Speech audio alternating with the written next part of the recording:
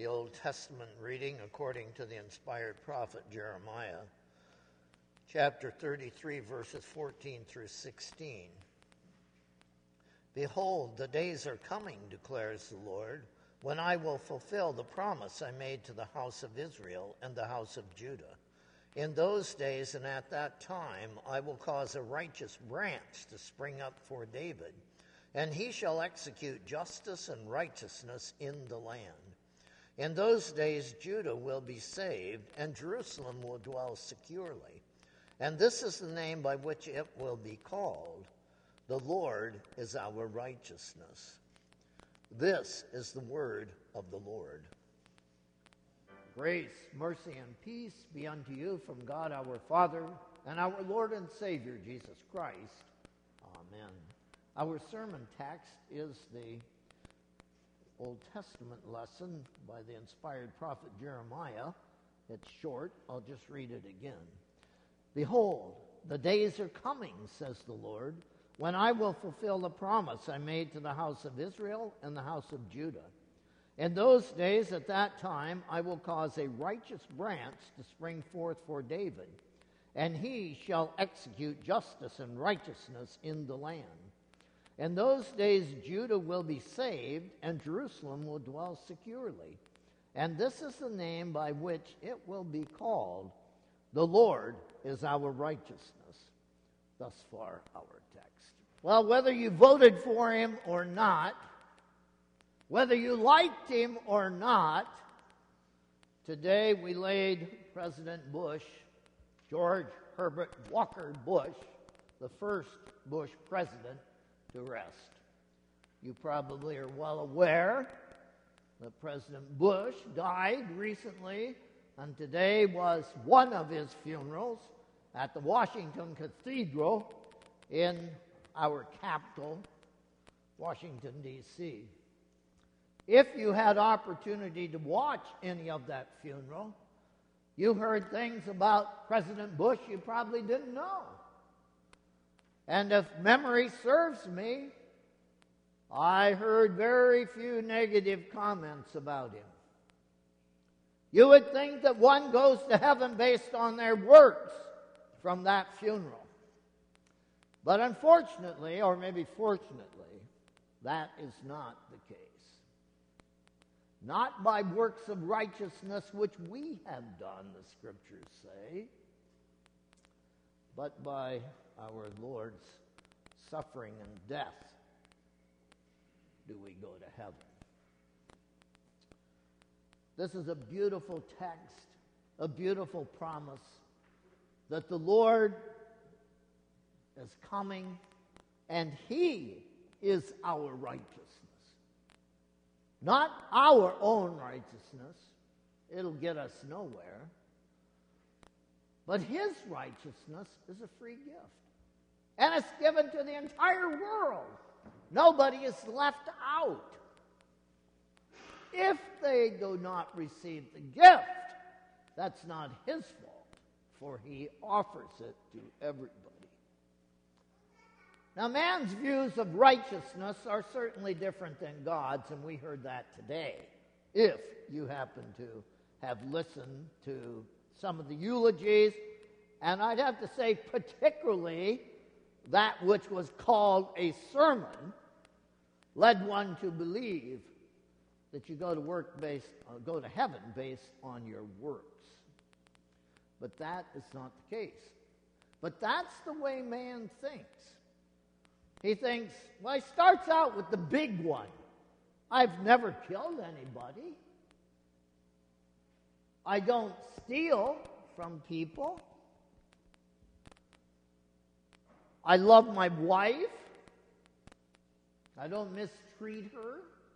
I care for my children. I have a good job, steady job. I work at it. I provide for my family. And some people even go so far as to think they never sin. I was making a visit one evening and I found that out when I spoke to this lady about we are all sinners. The Scripture says we've all fallen short of the glory of God. But she said, she got a little irate with me. She said, I'm not a sinner. I was stumped. What do I say next? That's surprising. But that's the way some people think. I'm a good boy. Certainly I'm on my way to heaven. Of course, it's interesting when they start giving us the reasons and the things that they do and don't do, they don't seem to bring God into the picture at all. Like, what do you think about God? Well, I don't know. What's in your heart? Well, I don't want to tell you. So man makes up his own rules. And then he says he abides by them. But even Paul shoots him down on that one in Romans 2. You don't even keep your own rules. But yet you want the other people to.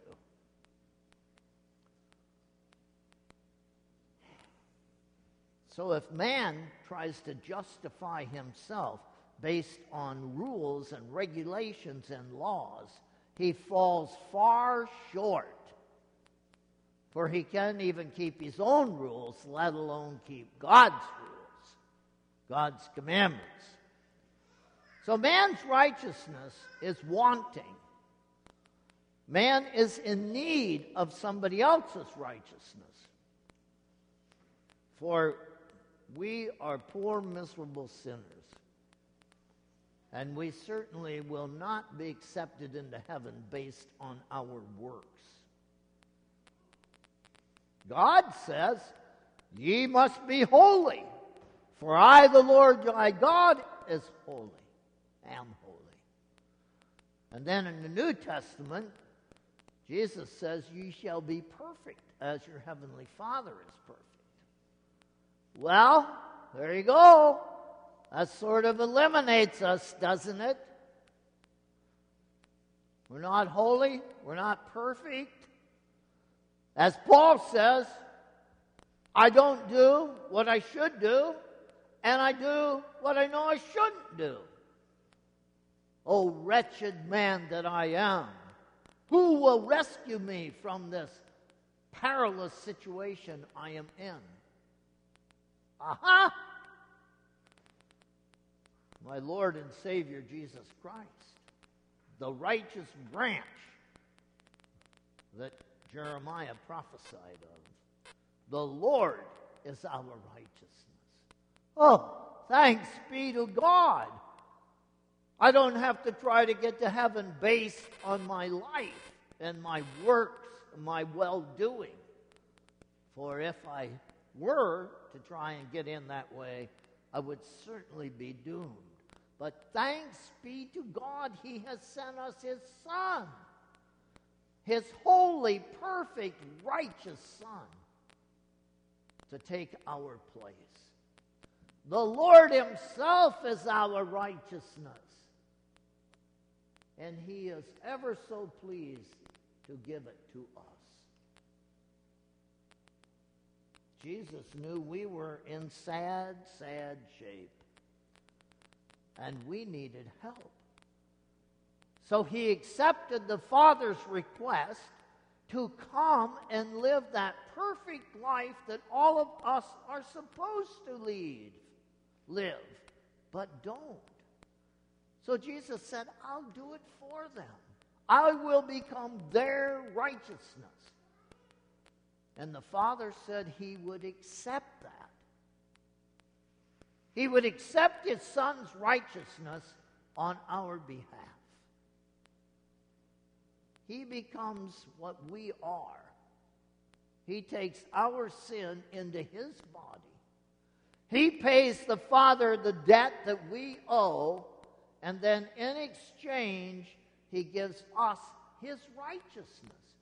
That's why those baptismal gowns your grandmother made and our mothers made are so beautiful. These long, white, hand-stitched and made baptismal gowns, they symbolize putting on Christ's righteousness when we came as babies to the font to be baptized. It's such beautiful symbolism in those gowns. I hope that you save them and pass them on and give them to your children and grandchildren to dress their babies in the white baptismal gown that symbolizes putting on Christ's righteousness in holy baptism. And then his righteousness becomes our righteousness. And then, praise be and thanks be to God, we can stand before him and be declared righteous and allowed to come into his eternal mansions and live with him in great happiness, holiness, and righteousness eternally. Thanks be to God for sending us his Son, Jesus Christ, to be our righteousness. Amen. Now may the peace that passeth all understanding keep your hearts and minds through faith in our Lord and Savior Jesus Christ. Amen.